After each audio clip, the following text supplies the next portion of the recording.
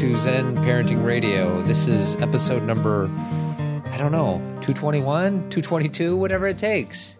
That was an accident. That is so funny. 221, 222, whatever it takes. For those of you who don't know what that's from, it's from an amazing film called Mr. Mom that was probably from 1981. Yeah, it was when we were young. I'm going to try to find it on YouTube. That's like an old school Michael Keaton, which is why we wanted Michael Keaton to win the Academy Award this year. Because when I think of him... Sorry, pal. No problem. Come on over here, Ron. Let me show you what I'm doing. Taking advantage of some of the time off to add a whole new wing on here. I'm going to rip these walls out and, of course, rewire it. Yeah, you're going to make it all 220? Yeah, 220, 221, whatever it takes. Oh, that's so good. That's so good. That's so funny. The universe, I'm in alignment. It's actually 221. I just looked at our website. Cool. So what is Zen Parenting Radio? It's a discussion between a spiritual and emotional mom and a logical and practical dad. We have 3 daughters, ages 7, 10, and 11, and our goal is to give you the resources to become a better parent, but more importantly, to become a better you. And always remember that the best predictor of a child's well-being is a parent's self-understanding. And this is our Friday show. This is our second Friday show where we're just chatting. Usually it's an interview, a conversation with somebody we love. It is every other week, it is. But this is just a regular, just you and I, sweetie. Mm-hmm. So thank you to our listeners for sharing our Facebook posts. Thank you for subscribing to Zen Parenting Radio on our website, which will give you... access to everything. Podcast, events, everything. On the right-hand side, it says subscribe to Zen Parenting Radio on our website. Go ahead and subscribe. And giving us iTunes reviews. I didn't look to see if we had any new iTunes reviews, so we'll save that until next Tuesday. So I forgot our motto. The best predictor of a child's well-being, sweetie, is a parent's self-understanding. It really isn't Parenting Radio. It's really not even a parenting show. Let's be honest. What is it, sweetie? It's a self-awareness show, right? It's a self-awareness show because self-awareness benefits you, benefits your children, and benefits the world. And it's easy to become self-aware because your children are your best mirrors. Well, actually, it can be simple, but not always easy. Yeah, simple, not easy. What was that camera commercial? So advanced, it's simple, sweetie. Mm-hmm. It has nothing to do. Has nothing to do with this. But that's the thing is that what I believe is that's really okay. So we come in, we're all self-aware, right? You know, we're babies, we're little people, we just love the world. I think you need to expand on that. What does that mean? What do babies know? Babies don't know anything. They don't even know their name. What do you mean? Babies are still they're still attached to where they came from. They're still what? You mean their mom's tummy? No, they're still – and when I say where they came from, everybody has their own story about that. But we come from something bigger. We come from something greater and magnificent. And how can you – you know, I was just looking at this thing on social networking the other day about all the planets and how they line up and how big they are compared to each other and how we're like this teeny little galaxy compared to other galaxies. All you have to do, people, if you think like, oh, I have a really big problem, my daughter got a B- on a test, is go outside and look up at the stars. That's it. Recognize where you are in the scheme of life and in the world. It's going to make you feel small, but I don't want that to make you feel little as a person. I want you to understand that you play a role in the bigger picture of this universe. So what role are you going to play? And self-awareness keeps us in alignment with whatever that role is, even if it's just that we're kind to people. It can be very simple.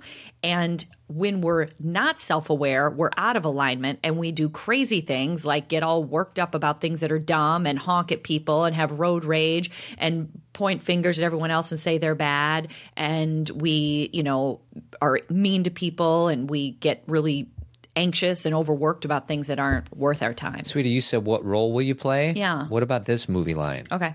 To quote from Whitman, "O me, O life of the questions of these recurring, of the endless trains of the faithless, of cities filled with the foolish, what good amid these, O me, O life?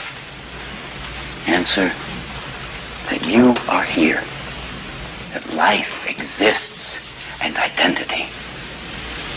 That the powerful play goes on and you may contribute a verse. That the powerful play goes on and you may contribute a verse.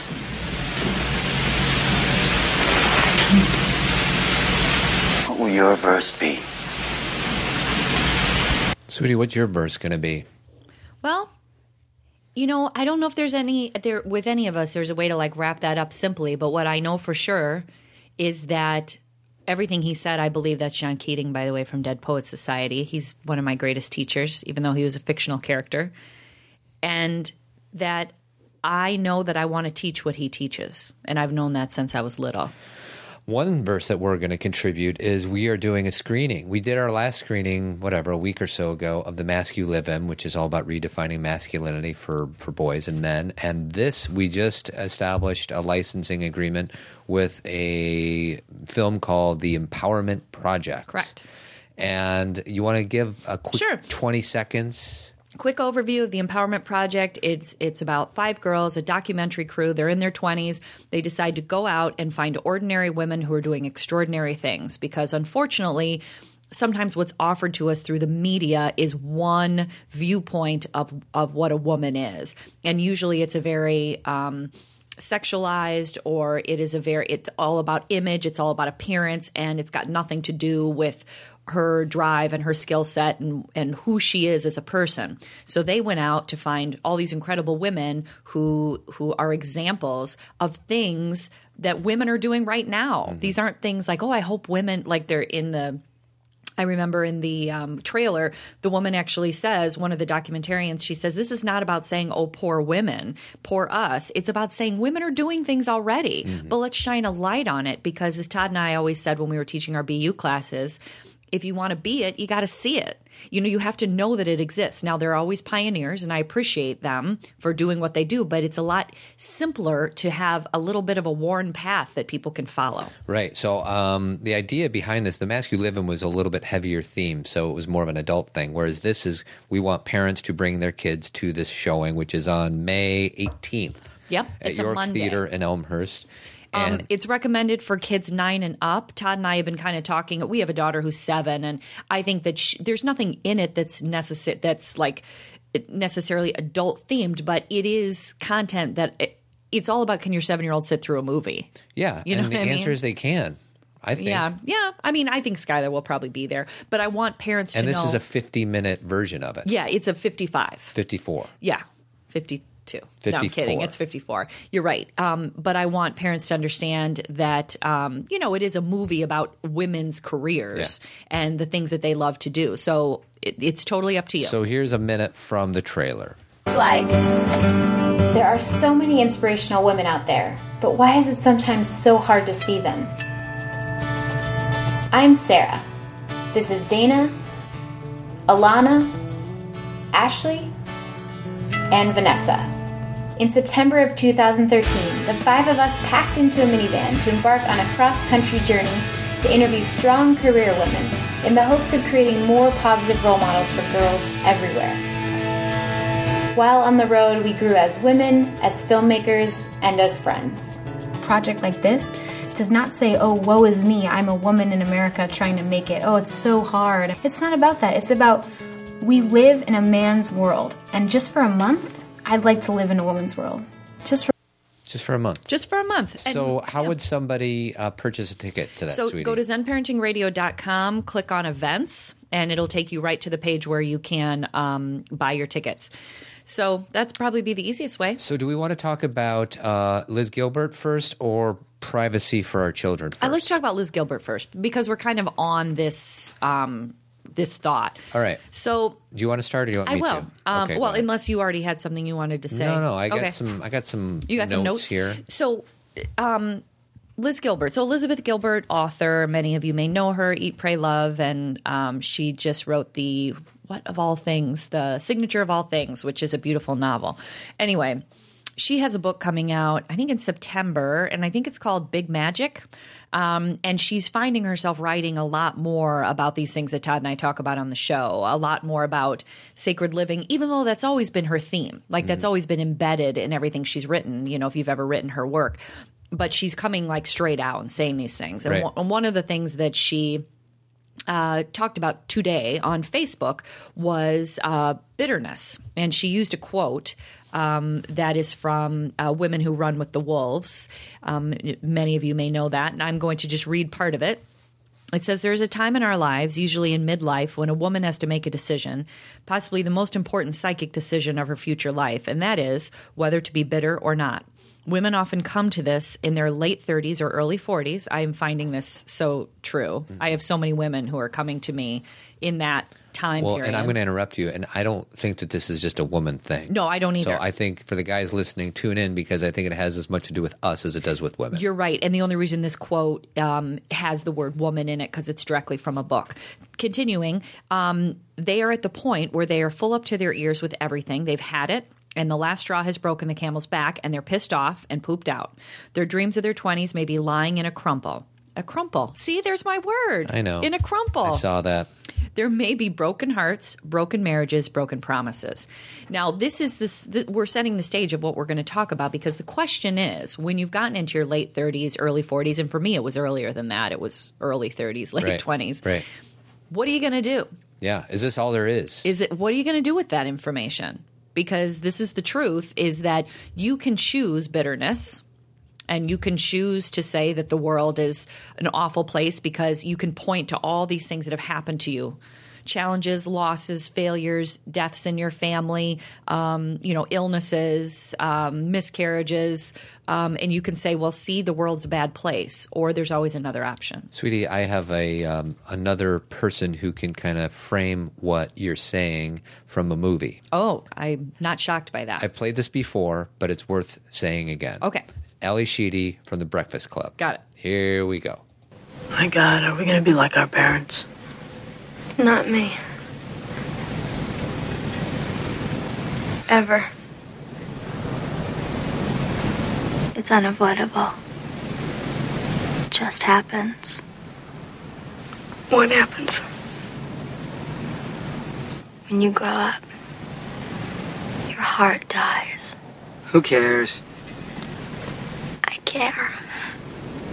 I think that kind of sums up what you're saying. I think it does too, and I did a presentation the other night for some people, and one of the things we talked about was that whole concept that children are getting worse, and they're becoming more disrespectful, and all those myths. Yeah. And we had Alfie Kohn on our show, who wrote Myth of the Spoiled Child, and he talked about how we've been saying this for generations. Oh, the children these days, they're disrespecting authority. And this is what happens is we grow up. Yes. Just like Ali Sheedy says. Yes. Then we reflect at our children and think they are wrong. Well, we get jaded because the amount of crappy things that happens to us. 20s and 30s are wonderful decades for me, but a lot of work and a lot of loss and a lot of disappointment Challenges. And a lot of monotony. Pain. A lot of pain. So what Ali Sheedy is saying is your heart dies. So what this blog that Liz Gilbert wrote is all about is we have a choice. We have a choice. So what is that choice, sweetie? The choice is we either become bitter or we decide to fight for our happiness. Right, exactly. It just doesn't come. You might have to work for your happiness. That's right. A conscious choice. Decision. And if you don't make that conscious choice, then you become the bitter middle-aged person who's grumpy and everything else. It's almost simpler. And I find that my friend Rita wrote this wonderful blog called about this concept of I love my life. She made these wonderful bracelets that say I love my life, and I wear mine all the time.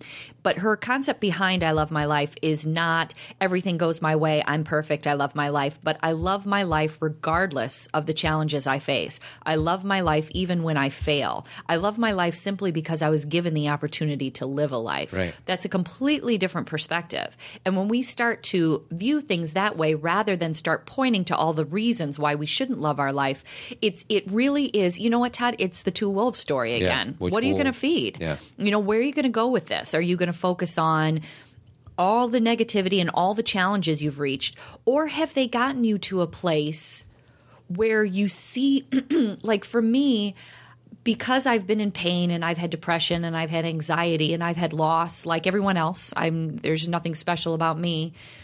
When I'm having a good day, or let me even simplify, when I don't have a headache, I am so thankful for my day. And I am so thankful to see my children and to be with Todd and to go outside. And I don't care if it's 20 degrees below zero. Everyone's so pissed off about the weather all the time. I don't care.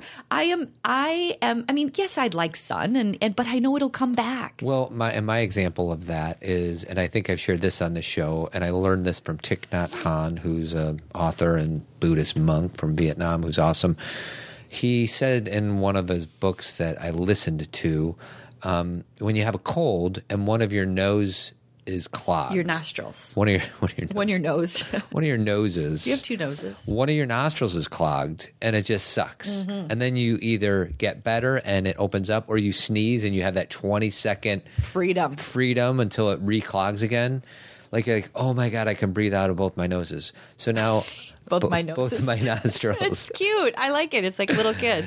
But 99% of the people listening to this probably have access to both their nostrils right now. Yeah. And yet we get used to breathing through both nostrils. Oh my God, that's strike three. Don't get used to breathing through both nostrils. Love the fact that when you breathe in, like I'm doing these meditations through these guided meditations, and I'm on the gratitude section of it, and he has you journal what you're grateful for. And honestly, the ability to take a deep breath. Like there's some people sick in the hospital right now that have a hard time breathing, and that's like my nightmare. Like if I ever get sick and old, I hope it's not my breath. I hope it's something else. You know, you and I have both had personal experience. When my dad was in the hospital for an extended period of time, his lungs were challenged because he was having issues with his heart, and breathing was tough. And when your mom was in the hospital and was, nearing the end of her life, she couldn't breathe very well. Yeah. And when you watch someone who can't breathe, you have such an appreciation. I could cry right now. Like you're like, oh my God. So I can breathe on my own. So I want to interrupt this podcast, and we're going to have 10 seconds of breathing silence and gratitude.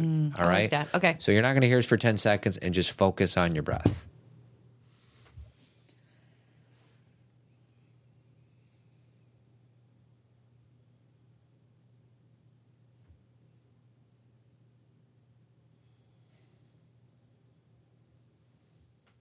Radio silence. Yeah. Sometimes it's good for us. Some people don't like radio silence, but I like that 10 seconds. And you don't have to do it while you're listening to this, but do it before you go to bed, or do it when you wake up tomorrow morning. Just love your breath. My goodness. I know. It doesn't get much better than that. Well, and the breath it's such a powerful thing.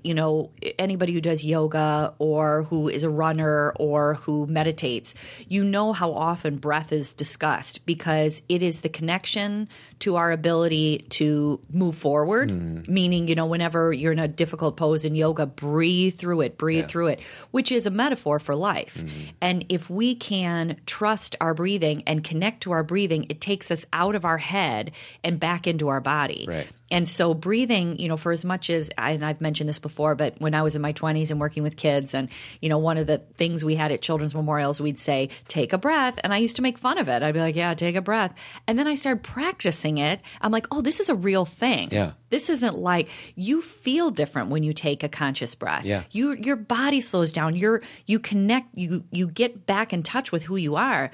And so it is a powerful, simple tool to use with yourself and your children. For those of you who may be interested in sitting in quiet and have a hard time doing it, I did. And then about 50 days ago, I downloaded this app called Headspace. And I don't know, for whatever reason, it works for me. So if you're stuck or you want to start, go to your app store and go to Headspace. It's 10 days for free to see if you like it. So wonderful. Just another resource. It's a good tool, yeah. So I want to continue on with this article. You all right with that, sweetie? Yes.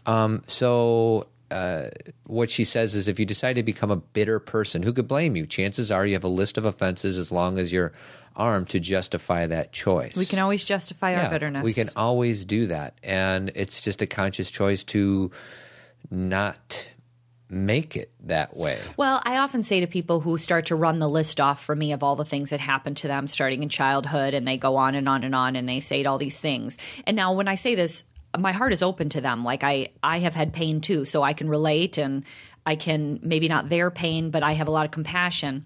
But then after they're done, my usual response is, yeah. Now what? Yeah. All that's true. Yeah. I validate everything you said. You were not deserving of that pain, meaning you're a good person, and a lot of that had nothing to do with you. And it was just, but what are you going to do with it? Yeah. Because anytime that I talk to a friend who's struggling with something, and they come kind of full circle with it, my usual response to them is, now you can help other people. Yeah. See, in the midst of grief, helping other people can be really challenging because all of our energy is going toward ourselves, Right. which it should, because we have to take that time and love ourselves.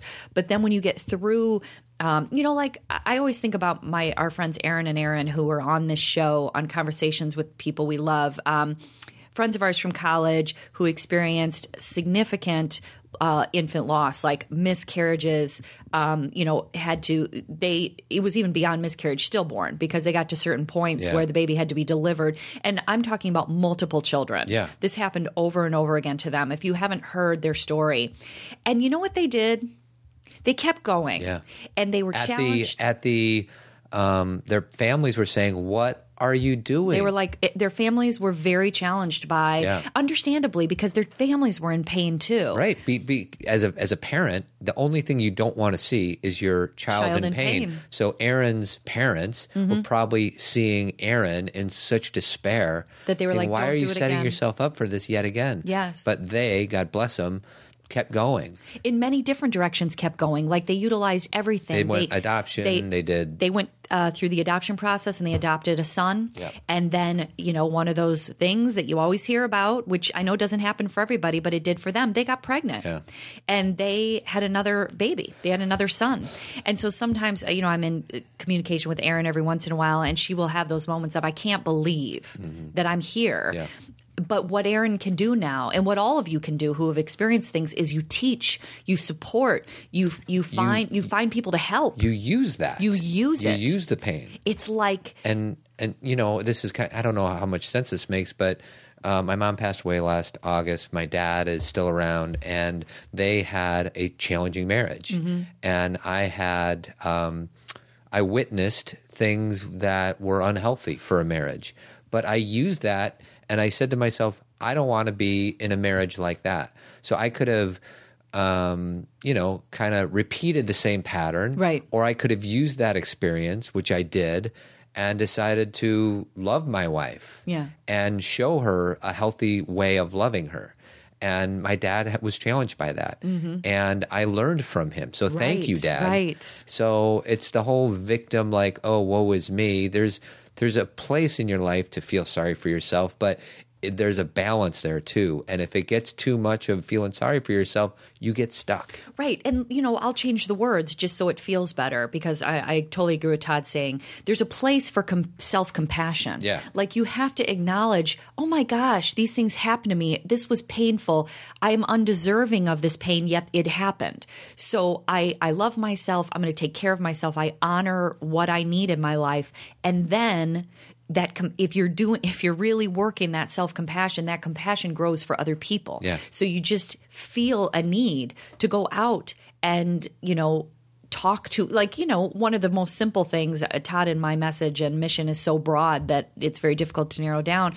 But one of the things I really know for myself is that in 5th grade, I started to be very challenged by, should I be myself or should I be what other people want me to be? Should I be more like my friends? Should I give up my own values and morals and just try and fit in? And those things I really struggled with. So at 43, I still think about 5th grade girls all the time and how to, even though we're not doing the same kind of BU stuff we did before, like the Empowerment Project, this movie, I think about girls that age and I say, I want them to know that they can stay who they are. Right. Because I wasn't sure, I didn't feel like it was something I could talk about. I thought I was abnormal. And when you talk to girls and boys too, you'll find that they all feel like they're not normal. Right. They all feel like something's wrong with them. So why aren't we saying this out loud? So in this article, she talks about 2 different types of happiness, innocent happiness and weathered happiness. And innocent happiness is something that we're all born with.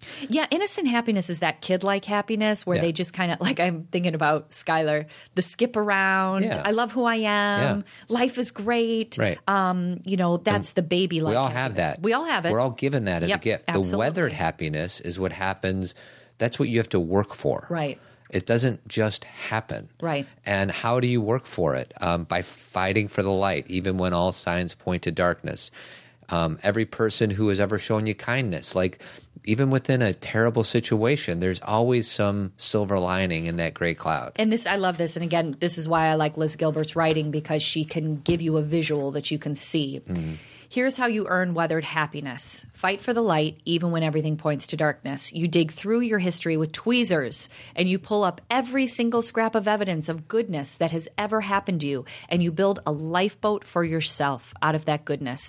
And that, I mean, what a beautiful, she's such a good writer. What a beautiful couple of sentences, because it is so easy, as Yoda says, to go dark, and it's simpler. What does Yoda say? More seductive, quicker, easier. And you can find power there because people will be like, oh, poor you, poor me, poor me. You can do that. Or you can look at a day and you can see what's working and who sustains you and who has helped you. And the fact that you have a roof over your head and that you ate lunch and that you had a good laugh in the morning and that you got to work in your car that's working, like, you really, weathered happiness is your decision to move forward and notice the good, the beauty, whatever you want it to be, to move forward and notice. And when you do that, you find more. Because the more you're practicing gratitude, right, the more you look for things to be grateful for. Right. What you focus on grows. Exactly.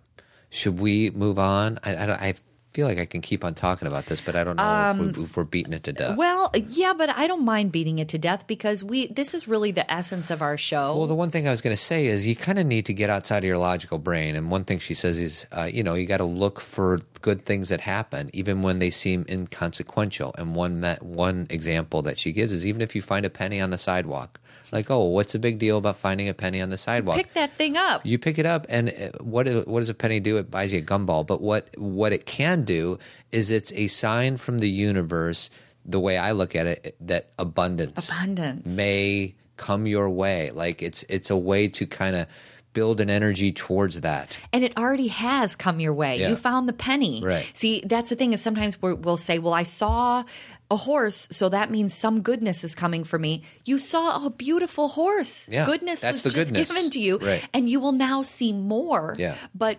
I freaking love seeing pennies. Mm-hmm. They shift my thinking. I get out of my head immediately. I pick it up. I put it in my pocket. When we walk by pennies and we say, oh, they're worthless, they don't mean anything. It's not all about buying stuff. Yeah. It's a symbol of abundance, as Todd said. I mean, it's one of those really small things that you can do, and do that. And not as, not like you're acting, but do that in front of your kids. Demonstrate value. You see something, beautiful and shiny, or a rock. It doesn't even have to be a penny. Yeah. Notice its value and beauty.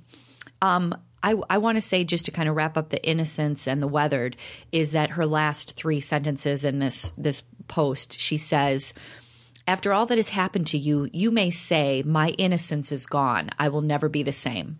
I think many of us think that. And so I totally hear that sentence. I'm saying that. That's not part of Liz's thing. And then she says, that is true. You will never be the same, but it's possible that you will be better. Right. Because that's what life is. It's growth and strength and evolving and recognizing your true self. Yep. And I think that is a good place to stop. It's a way to close, sweetie. Yep. And scene. So I want to do the question next and see where that takes us. I forget the question. I haven't told you what it is. Okay. And if we have time, we'll talk about the privacy, but maybe we'll save it for next week. Okay. So this lady is a big fan of the show. I think she gave me permission. You don't need to use her name. It's irrelevant. I mean, she's not irrelevant, but we don't need just... I think her name's Terry. Terry. We had neighbors. We had neighbors and this is years ago. This is when JC was a baby, and when your kids are babies, you're just not as social, like you kind of lock down. You're stuck in your house. So we lived in this house, and we thought that one of them, the people's name was Terry. Right. But then you thought like the wife I thought it was the other Terry. person was Terry. So then they just became Terry and Terry. And we never really knew what their names were. We never figured out. And we didn't, but we would just see them. It was like waving. It was kind of like Chicago neighbors. Yeah. For those of you who live in big cities, sometimes you don't even know the person living right next door. And so we just call them Terry and Terry. Terry and Terry. Okay. So she loves our show. She's got 3 kids, but they're older, 18, 20, and 22. And she says, my 22-year-old son recently asked me why I did not make him continue with piano lessons. He wishes now that he could play, but at that time he was taking lessons. He did not want to practice, and I did not want to fight with him. I exposed all my kids to music lessons. They all chose piano, but after a year or so, if they were not enjoying it and became a chore, I let them stop. I felt that if they wanted to go back to it, they could, but it had to come from them. I don't think the girls regret not playing, but I feel a little guilty about him. What do you think? So, this is so interesting. Yeah. Because I remember even before we had the podcast, right as JC was born, I said something like that to my mom. Is like, Mom, I wish you would have made me keep on playing the piano or learn the piano. And it was more for discussion purposes, just to kind of see what people's views are and what is our role as parents in this situation. But it's ironic that it's the exact same thing that this woman had gone through. So what I would say to this woman is you did it exactly right. And you exposed them and then you let go. And this 22-year-old son is, maybe he's not really that mad, but he is applying a little bit of blame and guilt on his mom for not forcing him to do something. And what I would say to this 22-year-old son is, hey, man, go take some lessons. You had your chance when you were 6 years old, and now that you're 22, you have another chance. You still have your chance. That's right. If it's that important to you, go do it. Right. Quit blaming me. I love you, but back off. You didn't want to do it. Well, and here's the thing. When our kids come to us, no matter what their age, and they ask those kind of questions, instead of getting angry or offended, it's an opportunity for another discussion. And a 22-year-old really needs a good discussion about responsibility. And he opened the door. Yeah. He came over and said, you didn't make me play piano, even if he was kind of joking. Yeah. I'm mad about it. This is like door wide open about what responsibility means. And responsibility is you take ownership for your own life. And that when you were a certain age, that was not where you were. You did not want to play. And my responsibility as a parent is to respect where you are at every given point in your life. And right now you are finding, either by watching your friends or maybe you saw some guy smooth a girl with his piano playing, you are finding that may be something you want to do, and you now get to do it. Yeah. But the choice to point a finger at me and say, I am responsible for you not having something, not only is a waste of energy, but nothing will come of it, but it'll damage our relationship. And then number two, you are making an assumption that if you would have played piano when you were little, that you would somehow be happier today. Yeah. And that's not necessarily true. Right. You may have ended up hating piano. You may have ended up like completely resenting it or starting it before it was really your time to start it. Well, this kind of goes back to the Whiplash episode we did last week. Yeah, it's funny because we've mentioned a few different podcasts within this podcast, so this is a little segue. We talked about Alfie Kohn. We talk about the Wolves. So if any of those podcasts are interesting to you, there's a search box on our website, and all you got to do is put in Kohn, K-O-H-N, and it'll bring it up, or Wolves. Or what's the last one that we just Whiplash. We tag it so you can pull those up easily. So that's more of a resource tool for you. But anyways, I agree with you 100%. Yeah, and I think that again, we don't need to, number one, we may have like that tinge of guilt, like, we have to process what our kids say. We don't automatically have the best answer. But what he's doing is he's opening the door for a great conversation. Yeah. Because this is his opportunity to recognize he's responsible for his own life. Yeah. And that going forward, he gets to make whatever choices he wants. But the worst thing he can do is look back and regret or blame other people. Yeah. Because in our childhood, things happen. Yeah. And sometimes we don't have control, and we do need to grieve losses. Talking about innocence, some children's innocence is taken way too early for whatever reason. But then what are we going to do? It's just like that whole better thing. What are we going to do? Well, here's the thing. We talk about Kristen Wiig and Fred Armisen, who are alums of Saturday Night Live. Yeah. And they started doing their vocation stand-up when they were like 20 years old. Actually, it was improv, but you're right. Right. And we think as parents that the only way to make sure that your kid rises to the top is if they start when they're 6 years old. Right. Well, these are two very easy examples to say, no, this kid can start playing at 22 and be an incredible piano player in 10 years. And let me give you some brain science to help you understand this better. The brain science that we had like kind of in the 80s and 90s is it was a lot about how spongy kids are when they're little. That's why there was that really big influx of kids like listening to different languages while they were still in the womb, because there was this belief system that children can absorb and learn things easier when they're young. Now, there's still some truth to that. But what we've also found simultaneously is that the brain, we say this over and over again, it has neuroplasticity. So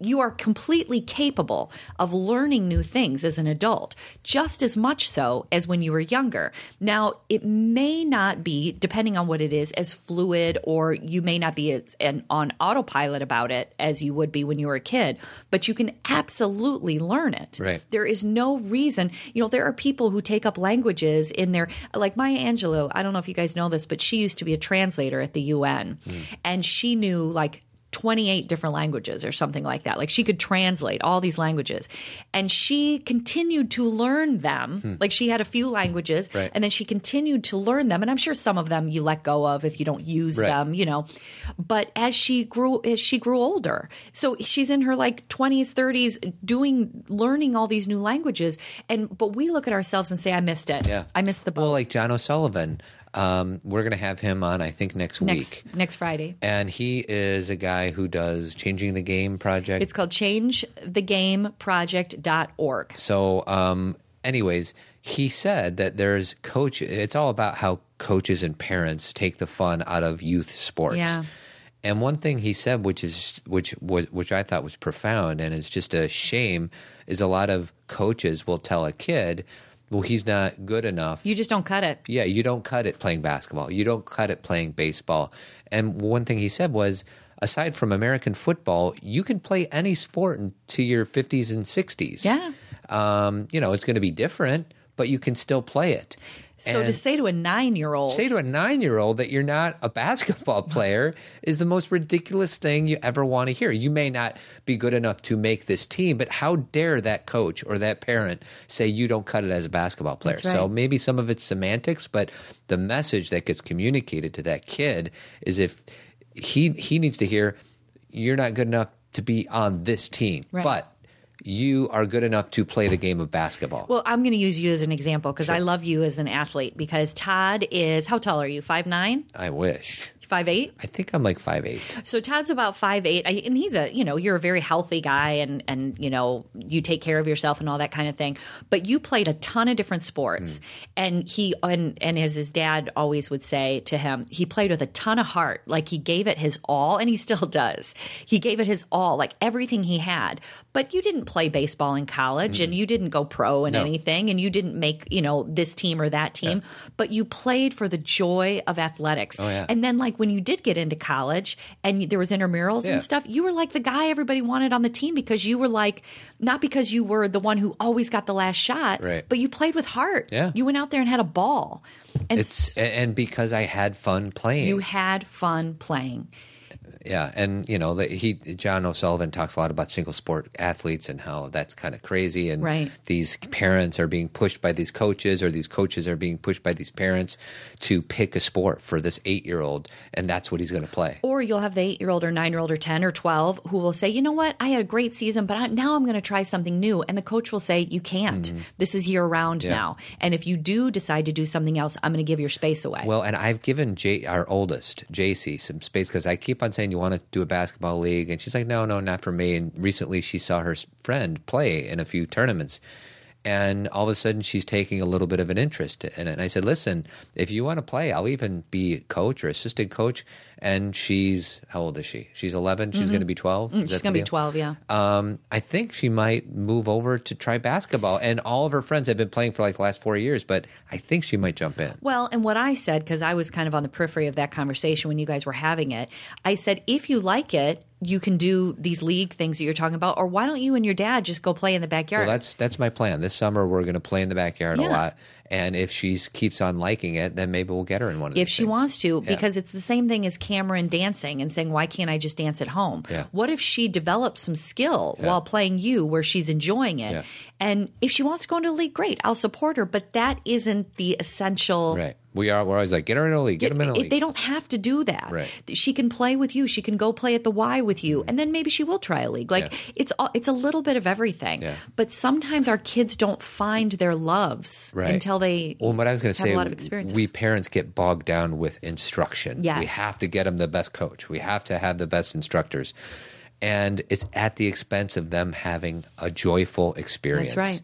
And, they're kids. We prioritize coaching and expertise over enjoyment of the game. Right. And again, that's what John O'Sullivan's going to talk about next week is what are sports for in the first place. What's the whole deal? So, that's a good lead-in for next week's Mm-hmm. show because he's a really he knows his thing. Well, and he's just wise. Like, I just feel like, how has this not been communicated before? I know in my own, where I live, a lot of parents talk to me and email me about the sporting issues in even my own town. Like there's so much pressure. And I know that we are not alone. Yeah. I know that this is everywhere. So we just have to start rethinking, what are sports for? Are they for us as spectators, us adults, so we can watch a good game? Or is it so our children can appreciate and enjoy what they're doing? We got to go. Okay. So anything you want to promote, my dear?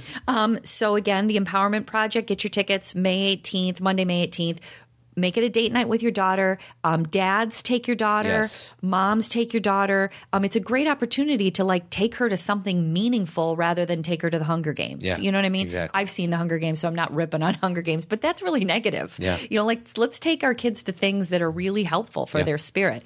So that, and then my books, you can go to my website, KathyCAdams.com, or to ZenParentingRadio.com and find my books. And we have that voicemail option. So if you have a question you want us to address on the show, go ahead and click on leave us a voicemail on ZenParentingRadio.com. And I guess that's it. Words of wisdom, sweetie? Here, let me cue the music. It's